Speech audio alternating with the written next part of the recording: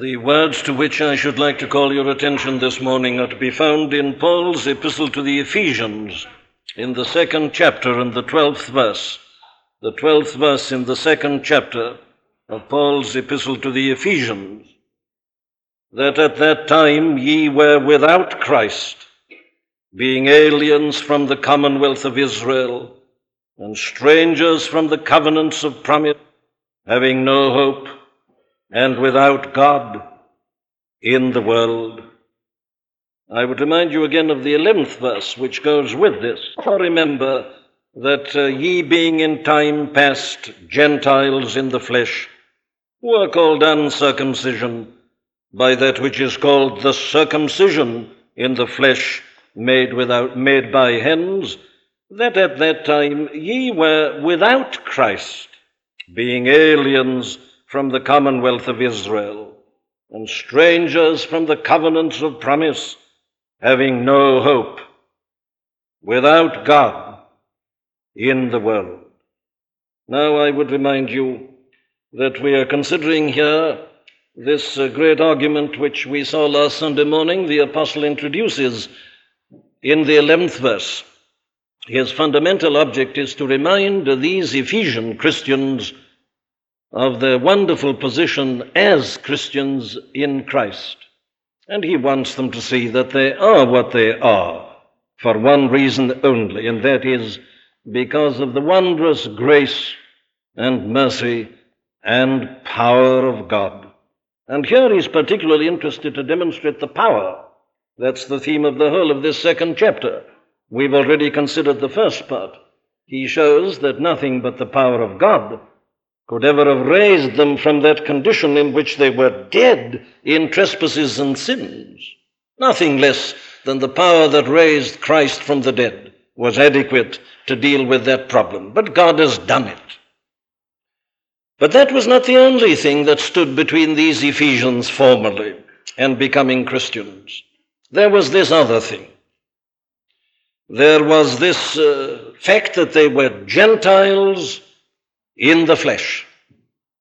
Now that, according to the apostle, was a problem that presented itself in two forms.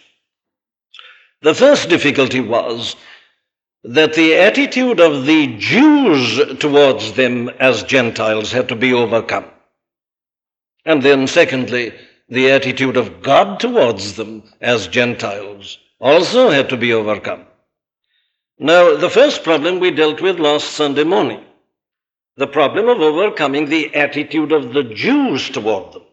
You remember, we saw that the Jews called themselves the circumcision, and the others as the uncircumcision.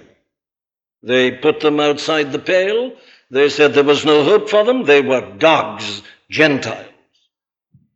Now, we spent our morning last Sunday in looking at this and in pointing out how tragic it was that the Jews, in that way, should so completely have misunderstood the purpose and the object of circumcision. It was a distinction introduced by God, yes, but not in the way in which the Jews had interpreted it. They, you see, attached too much significance to the mere external sign in the flesh, hence Paul's sarcasm, which are called uncircumcision by the circumcision in the flesh made by hands. And we spent our time in showing how that kind of thing, that outlook, that mentality, is still the greatest cause of disruption and a lack of true unity, not only in the world, but also, less, in the church. God has overcome that in the way that the apostle proceeds to expound and to unfold. But now this morning, in this 12th verse, we come to look at and to deal with the second aspect of this problem. How can these Ephesians, who were Gentiles, uncircumcised, how can they possibly be brought into the Christian church and be joined with Jewish Christians to form one new body, the Christian church? Well, now, that's the question with which the apostle deals here. And he does so in a most interesting manner. Let me put it to you like this. The distinction between Jew and Gentile was a very real one. We mustn't minimize it. We mustn't detract from it. We mustn't make light of it. After all, it was God himself who introduced the sign of circumcision. It was God who commanded Abraham to circumcise himself and his children, and that this should be done in perpetuity. Therefore, we mustn't underestimate that.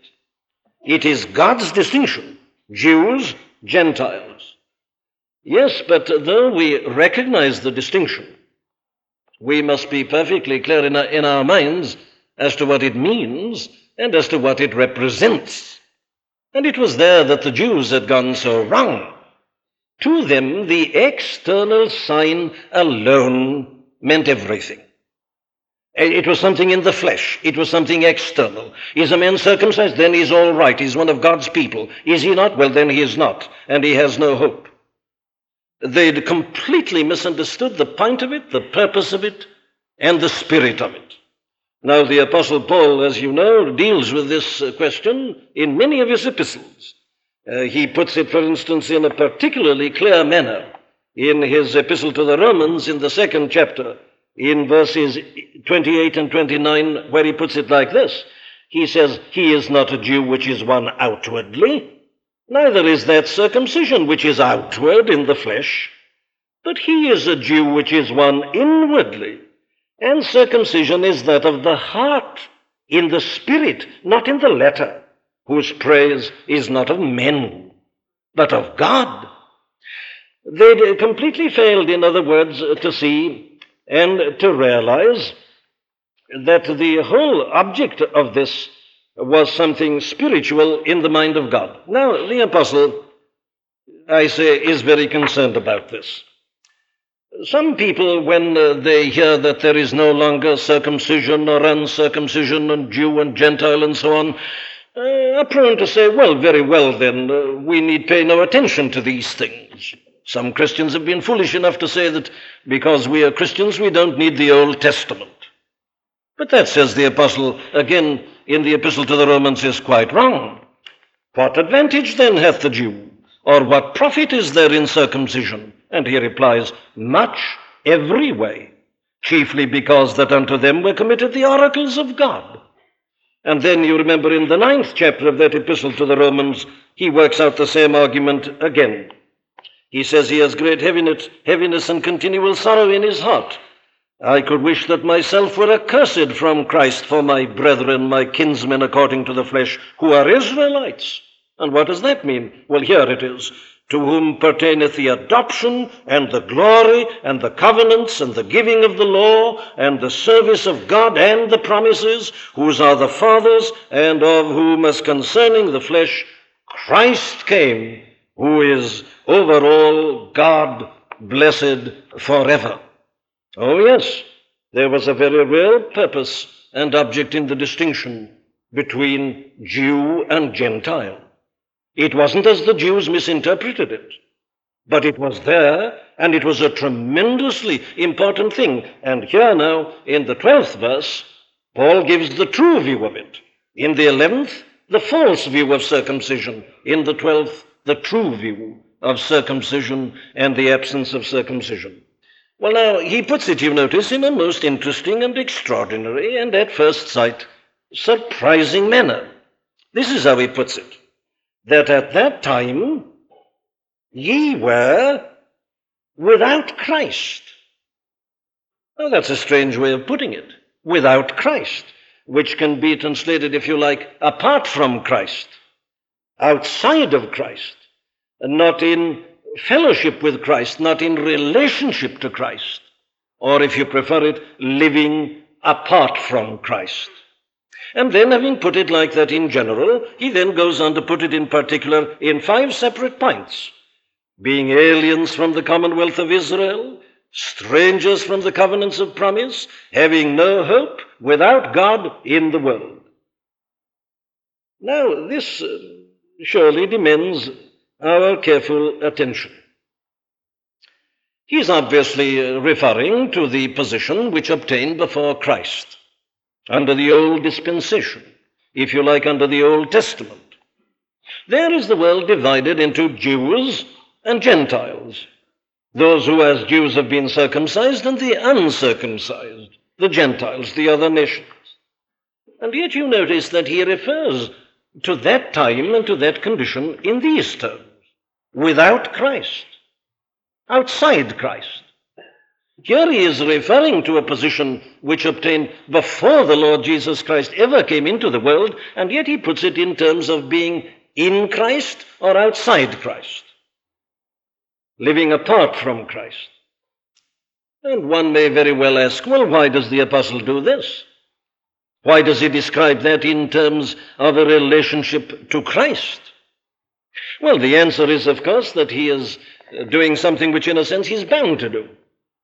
And unless we understand and grasp clearly what he is doing here, well, then we must have read our Old Testament always in vain. Here, you see, he takes a general review of the Old Testament. What characterizes it? Well, here it is: the commonwealth of Israel, the covenants of promise, the hope that God gave to the people, their relationship to God, their separation from the world. That's a summary of the condition and the position of the Israelites under the Old Testament dispensation. All the other nations were outside that. And yet, you see, he describes it all in terms of being in Christ, outside Christ.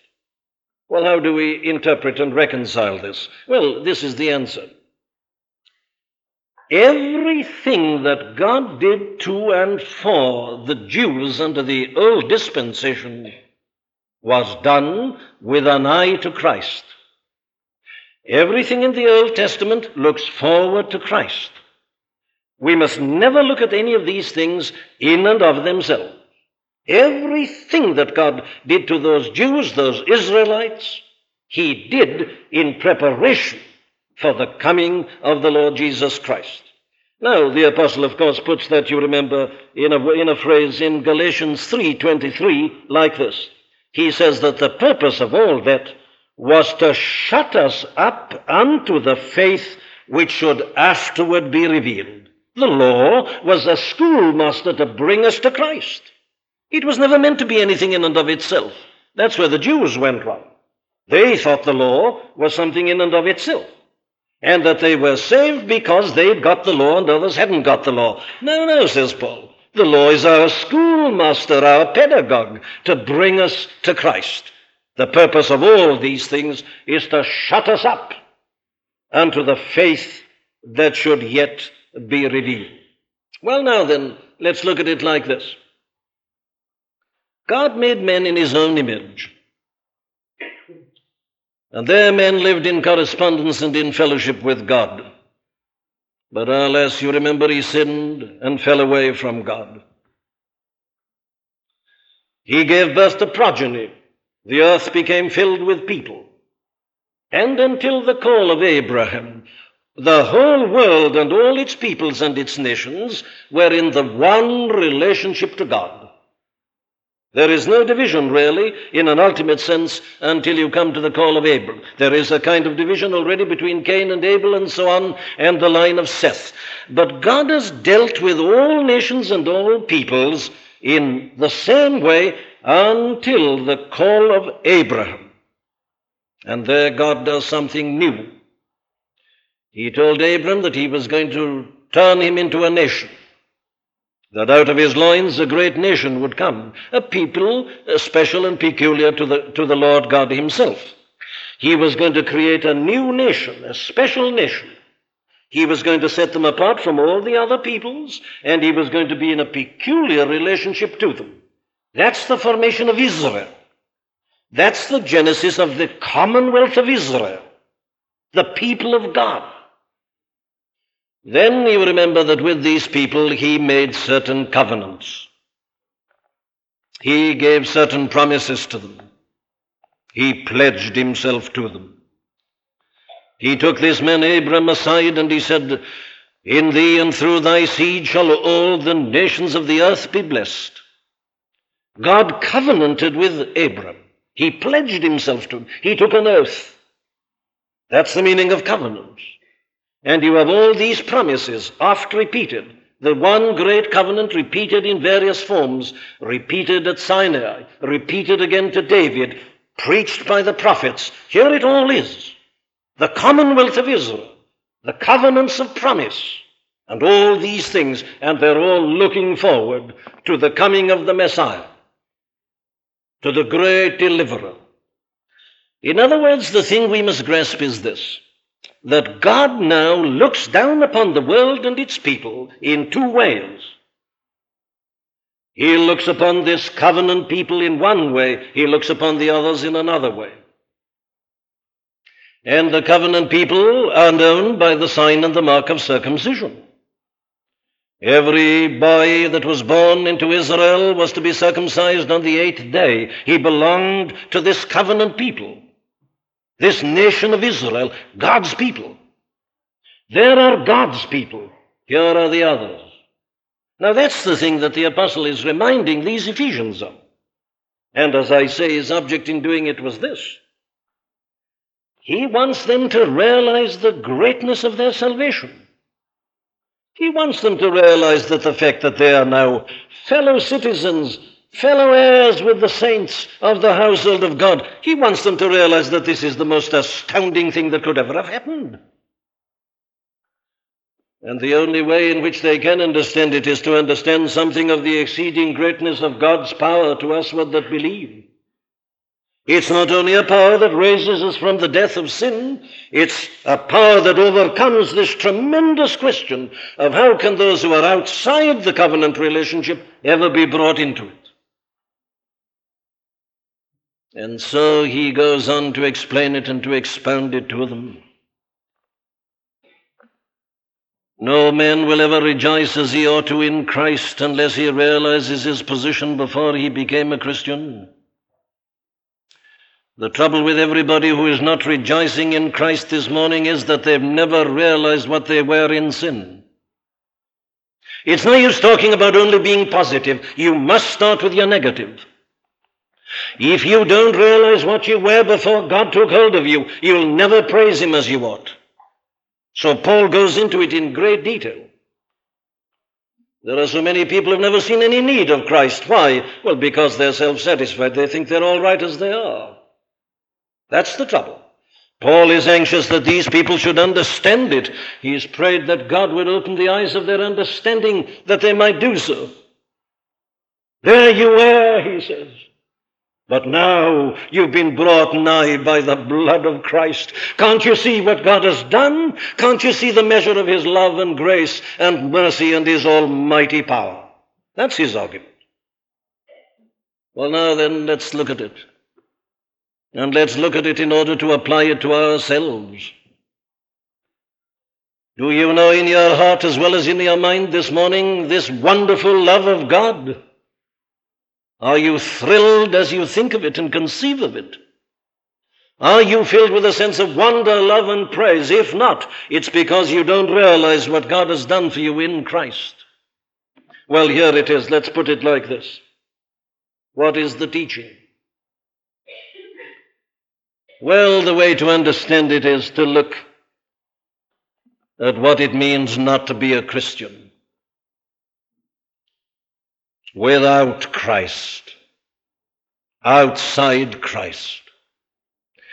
In other words, the first principle we lay down is this: the one thing that matters in this life and in this world is to be related to God in Christ. There is nothing more terrible that can be said about anybody than this: without Christ, living apart from Christ. You see, when the apostle looks for a term in which he can show these people the distance they were away and the utter hopelessness of their position, this is the term he chooses: without Christ, living apart from Christ, in no living relationship to Christ. There's nothing worse than that. But on the other hand, therefore, there is nothing more wonderful than to be in Christ. These are the New Testament terms: in Christ, outside Christ. My friends, those are the only two positions that matter this morning. We are all of us either in Christ or else outside Christ. Do you know exactly where you are? This isn't theory, this is actual fact and practice. This is the thing that's going to determine our eternal destiny. We are either in Christ or outside Christ. And it's because they don't know what is meant by being outside Christ that there are millions of people in the world today who are spending their Sunday morning in reading newspapers and the filth of the law courts instead of looking into the Word of God. They don't realize what they are as outside Christ. So Paul tells them in detail what it meant. What a terrible position to be in. Well, what's it mean? Well, let's classify it like this. It means two things, and let me suggest this classification of the 5 things which the apostle says. First of all, let us consider what it means to be outside Christ as regards our position, or if you like, as regards our relationship to God. And then secondly, we will look at the inevitable consequences of that position. Paul says 5 things: aliens from the commonwealth of Israel, strangers to the covenants of promise, without hope, without God in the world. I classify them into 2 headings. First of all, what it means to be without Christ as regards our relationship to God. And here the apostle says 2 things, the first 2. The first is that we are in that state and condition, aliens from the commonwealth of Israel. Now, what does this mean?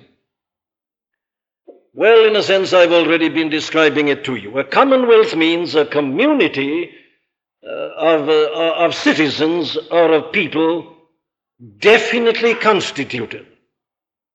That's what's meant by a commonwealth, a polity, if you like. It doesn't matter about the exact meaning of the term. It means that in it, a number of people who are definitely constituted into a community. There's something separate and discrete and which you can recognize. And what we are told, therefore, is this: that God, in the way I've indicated, formed a community for himself. This is God's way of salvation. He forms a people. He forms a community. He sets them apart, and he is in a peculiar relationship to them. If you want a description of that, you read the 19th chapter of the book of Exodus. It's there in detail, and you'll find the Apostle Peter quotes it in the first epistle in the 2nd chapter, verses 9 and 10. God gathered these people together there, you remember, before he gave them the 10 commandments. And he said, "You are a peculiar people to me. Ye are a chosen generation, a royal priesthood, an holy nation, a people for my peculiar possession."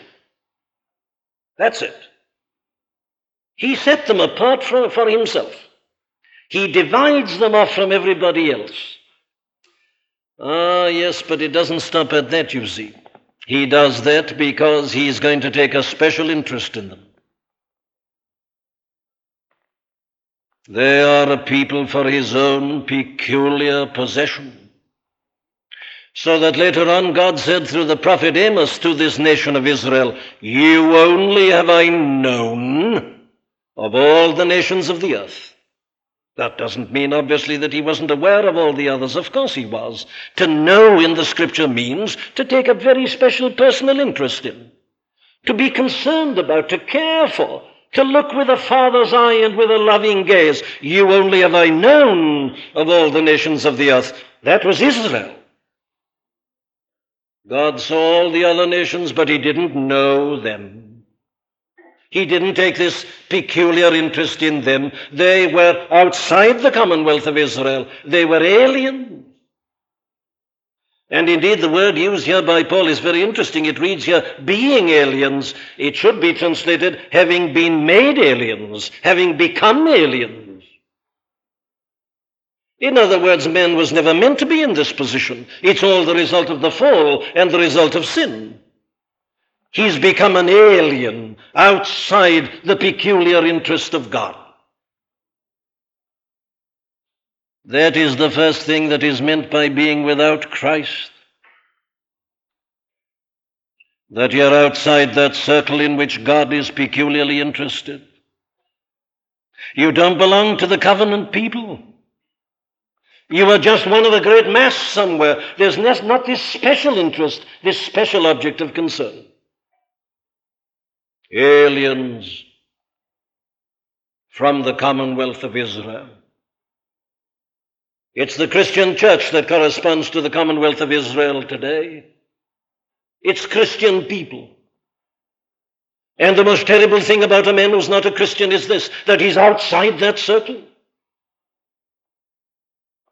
Doesn't belong to them. Are you an alien from the Commonwealth of Israel, my friend? Do you feel strange in this service? Do you say to yourself, what's that man talking about? What's all this? It doesn't seem to be very practical. It doesn't seem to be dealing with a conference that's about to be held in Washington, or the visit of the Queen to somewhere in Africa. It's not relevant. It's not up to date. No, I'm talking about God's citizenship, God's Commonwealth. Is it strange and alien to you? Or do you feel you belong to it? It's a terrible thing to feel you're an outsider, that you're not a part of these things, that somehow they've got nothing to do with you. Are you in? Do you love the brethren? Are you a part of these things? It's a terrible thing, I say, to be outside Christ. It means you're an alien from the Commonwealth of Israel. What else? Well, the next thing he tells us is this, that they are strangers from the covenants of promise. I reminded you of the covenants that God made. He took hold of Abram not because there was anything peculiarly good about Abram. He was a pagan amongst other pagans. God called him out and said, look here, I've set my eye on you. I'm going to bless you. I pledge myself to you. As the author of the Epistle to the Hebrews reminds us, he did it with an oath. He pledged himself and gave an oath that it might be sure to Abram and to his seed. The promises of God. You read your Old Testament and you see them one after another. God calls these men apart. He gives them a revelation, a vision. He addresses them. He sends a word to them. They've got something that keeps them going. It was the whole secret of the people who are described in the 11th chapter of the Epistle to the Hebrews. The promises, the covenants of God. God looking upon them and saying, it's all right. Let the other nations envy you and try to destroy you. Let men rise up against you. It doesn't matter. You are my people. I will never let you go. I will never leave thee nor forsake thee. Hold on to my covenant word, my promise. Look forward to this, the covenants of promise. But the Ephesians were strangers to all that. The Gentile nations knew nothing about this. You see, while these peculiar people of God, the Jews, were receiving these great messages and rejoicing in them, the others knew nothing at all about it. Strangers, absolute strangers, hadn't heard of it, knew nothing about it, not interested. And that is still true of all who are outside Christ. Those who are not living in relationship to Christ. They can read their Bibles and it doesn't move them. They can look into these exceeding great and precious promises and they say, to whom does this apply? What's all this about? They're strangers. They're like people in another country and they don't understand the language. Does the Bible speak to you, my friend? Is it unintelligible to you? Do you feel it's a gibberish and a jargon? Or does it speak to you and speak words that lift you on your feet and make you praise God? Are you a stranger to the covenants of promise? Or do you know that they're speaking to you? That you're a member of the company? That God is addressing you as you read His holy word? Oh, what a terrible thing it is to be outside Christ, not in a living relationship to Christ. Now there it is, I say, first of all, in terms of our standing or our relationship to God. But let me ask you to consider for a moment the inevitable consequences of that. There are three of them. The first is without hope. I don't know what you feel. I think that that's the most terrible statement in the whole of Scripture. Without hope. There's nothing worse than that. While there's life, there's hope, yes, but when hope goes, there's nothing. Hope is the last thing that goes. And when hope has gone, chaos is come again, as Macbeth put it. But a man who's without Christ is without hope. What's he mean? Well, I think he means this. He has no hope in this life. And had you realized that without Christ there is no hope in this life, in this world? None at all. Is that an exaggeration? Well, I ask you to consider the statements of the profoundest thinkers the world has ever known. And you'll find that they're invariably pessimists. The greatest works of Shakespeare are his tragedies. Every religion, apart from the Christian faith, is profoundly pessimistic. The only comfort they give you is this, that you get out of this world sometime. You may have to go through a whole series of reincarnations, but there's no hope here. You've got to get out of it and somehow or another be lost in some nirvana. They have no hope for men in this world. It's the flesh, the body, they say, and there's no hope for you while you're in it. You've got to get out of this world. Hinduism, Buddhism, they're all completely hopeless. They're the products of profound thinking without revelation, but they're all hopeless. Oh, I say this is something that you find in all the great philosophies, in all the great religions. You'll find it in all the great literature. Have you noticed that our greatest poets are always pessimists? A man like Wordsworth tells us that he's been listening to the still, sad music of humanity. Of course, if you're flitting about from dance hall to dance hall and cinema to cinema, you won't hear it, because there's such a clatter and a noise that you can't hear it. But a man, the poet, he sits, he listens, he meditates, and what does he hear? Isn't life wonderful? No. What he hears is the still, sad music of humanity. Life is real, life is earnest. It isn't a giddy round of pleasure after pleasure. No, there is no hope in this life and in this world. It's all summarized very perfectly for us in the book of Ecclesiastes, isn't it? Where the man there says, vanity of vanities, all is vanity. That's not mere sheer pessimism. It's a profound thinker who's tried all the possibilities, considered all the things that are offered, and they've all come to nothing. What is has already been. And what is shall be. There is nothing new under the sun. There is no hope for the world. It's not going to get better and better. And you see, this fatal idealism of the last 100 years is utterly condemned by all the great thinking of the centuries. And of course, it's utterly discredited by today. There is no hope in this life and in this world apart from Christ. Vanity of vanities. All is vanity can be written over it all. Not only is there no hope that things will be better, but there is no hope that man himself will get better. He's no better than he was under the Old Testament dispensation. He's still committing the same sins. He's still guilty of the same follies. There is no evidence of spiritual improvement in men. Man today is as rotten as he was the moment he fell in the Garden of Eden. And above and beyond it all, there is absolutely nothing whatsoever to look forward to. We are all getting older. Our powers are failing. Death must come inevitably.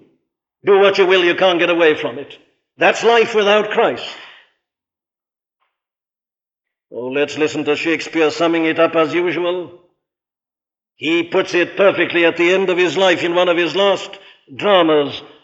The cloud-capped towers, the gorgeous palaces, the solemn temples, the great globe itself, yea, all which it inherits shall dissolve, and like the insubstantial pageant faded, leave not a wreck behind. We are such stuff as dreams are made on, and our little life is rounded with a sleep. That's life without Christ. No hope. Absolutely none. This isn't pessimism, this is realism. This is facing the facts. There is no hope in this world. It's not getting better. Look at your papers. Look at the facts. Man's not improving, and there's nothing but death. The cloud-capped tower, the gorgeous palaces, the great globe itself, everything, it's going to dissolve. And if there is no hope in this life, in this world, there is certainly no hope beyond it for the man who's outside Christ. Death is but the journey's end to him. As Horatius Bonar puts it in his hymn, men die in darkness at thy side, without a hope to cheer the tomb. They look forward, what do they see? Nothing. They can't see death. They haven't the faith that sees through death.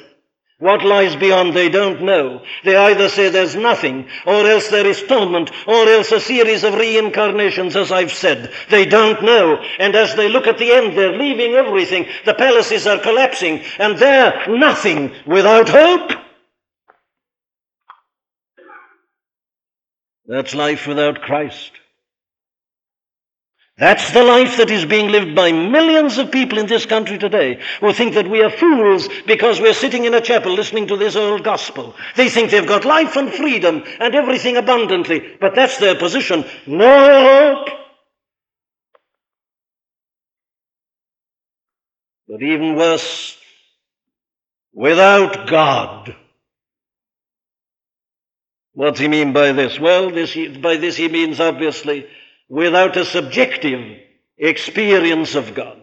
He is referring to a subjective absence of God. God is still there, of course, but these people don't know that. They're not aware of that, and therefore they're not enjoying God. Shall I summarize it like this? They don't know God, and they're not in fellowship with God. Therefore, they are without all the help and all the peace and all the joy that comes through the knowledge of God and faith in God. Their world is collapsing, everything is going wrong, they're left alone, and there in their utter isolation they have nothing. They don't know God. There are other people in the same position. Christians have troubles in this life. Accidents take place, things go wrong. The Christian in circumstances may be identical with the other men. Yes, but there's this difference. The other man is without God. The Christian has God and knows God. But this other man, I say, is without God. Oh, how different he is from the psalmist, isn't he? Because the psalmist, you remember, said this, when my father and mother forsake me, then the Lord shall take me up. His father and mother have left him and deserted him. Friends and companions have all gone. Everything has gone. It's all right, says the man. When my father and mother forsake me, then, even then, the Lord shall take me up. Listen to him again. I laid me down and slept. He was surrounded by enemies at that point. I laid me down and slept. I awaked. Why? For the Lord sustained me. Listen to him at another time. Out of the depths have I cried unto thee. He was down in a horrible pit, and all seemed to have gone, but he looked up. God was still there. I cried unto the Lord out of the depths. The Lord is my shepherd. I shall not want. Though I walk through the valley of the shadow of death, thou art with me. Thy rod and thy staff, they comfort me. I'm seeing nothing else now. I still see them. The other man doesn't know this. He's without God. The Lord is my light and my salvation. What shall I fear? The Lord is the strength of my life. Of whom shall I be afraid? With God, not without God. But listen to him putting it again in one amazing statement. From the end of the earth will I cry unto thee, when my heart is overwhelmed. Lead me to the rock that is higher than I. There he is, almost drowning in the ocean, with enemies and everything against me. He cries unto God, lead me to the rock that is higher than I. and there I shall be safe. But this other man doesn't know this. He's without Christ and therefore without God. How unlike the Apostle Paul. Listen to Paul putting it. At my first answer, he says, no man stood with me, but all men forsook me. I pray God that it may not be laid to their charge. Notwithstanding, the Lord stood with me and strengthened me. Paul was on trial. All his friends left him. No man stood with me. All men forsook me. Notwithstanding, the Lord stood with me and strengthened me. And again he writes to Timothy and he says, I'm in prison and everything's going against me. Nevertheless, I am not ashamed, for I know in whom I have believed, and am persuaded that he is able to keep that which I have committed unto him until that day. Oh, yes, says the author of the Epistle to the Hebrews, quoting the Old Testament, the Lord is my helper. I shall not fear what man shall do unto me. Why? Well, God has said, I will never leave thee nor forsake thee. But this other man doesn't know that. He's left to himself. His world has collapsed. Everything's gone wrong. He's not only got no hope, he's without God. And he can't look forward to a day which is coming when, according to that passage in the book of Revelation that we read at the beginning, God shall wipe away all tears from their eyes. And there shall be sorrow and sighing and weeping no more. This man without Christ, he doesn't know these things. Oh, but how unlike our Lord himself is. Listen to the Lord saying it, behold, the hour cometh, yea, is now come, that he shall be scattered every man to his own, and shall leave me alone. And yet, I am not alone, for the Father is with me. He wasn't without God. No, God was with him when all had forsaken and had fled. And yet I am not alone.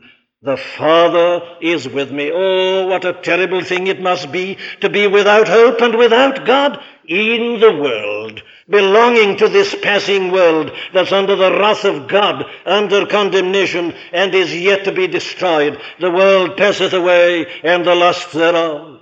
But he that doeth the will of God abideth forever. Beloved people, I trust that there is no one in this service who is without Christ. My friend, if you are, do you realize where you are? Outside the commonwealth, the special interest of God. No promises, no hope, without God in the world. If you see it and if you know what that means, there's only one thing for you to do. Fly to Christ. The Ephesians were there. But now in Christ Jesus, ye who sometimes were far off are made nigh by the blood of Christ. You needn't remain an outsider. You needn't feel these things don't belong to you. They do. God's speaking to you. Believe him, listen to him, act upon it, go to him, confess that all that has been true of you, and cast yourself upon his love and grace and mercy and compassion, and he will receive you, and he will tell you that he sent his Son to die and to shed his blood for you, that you might be reconciled to him and might become his child, and might become a fellow citizen with the saints and of the household of God. And you'll have a new life and a new hope, and you'll know God, and you'll know that he'll never leave you nor forsake you. Fly to him. And if you're already there, rejoice in him to be in Christ. There is nothing beyond it. It is heaven on earth. It is the foretaste of eternal bliss. Amen.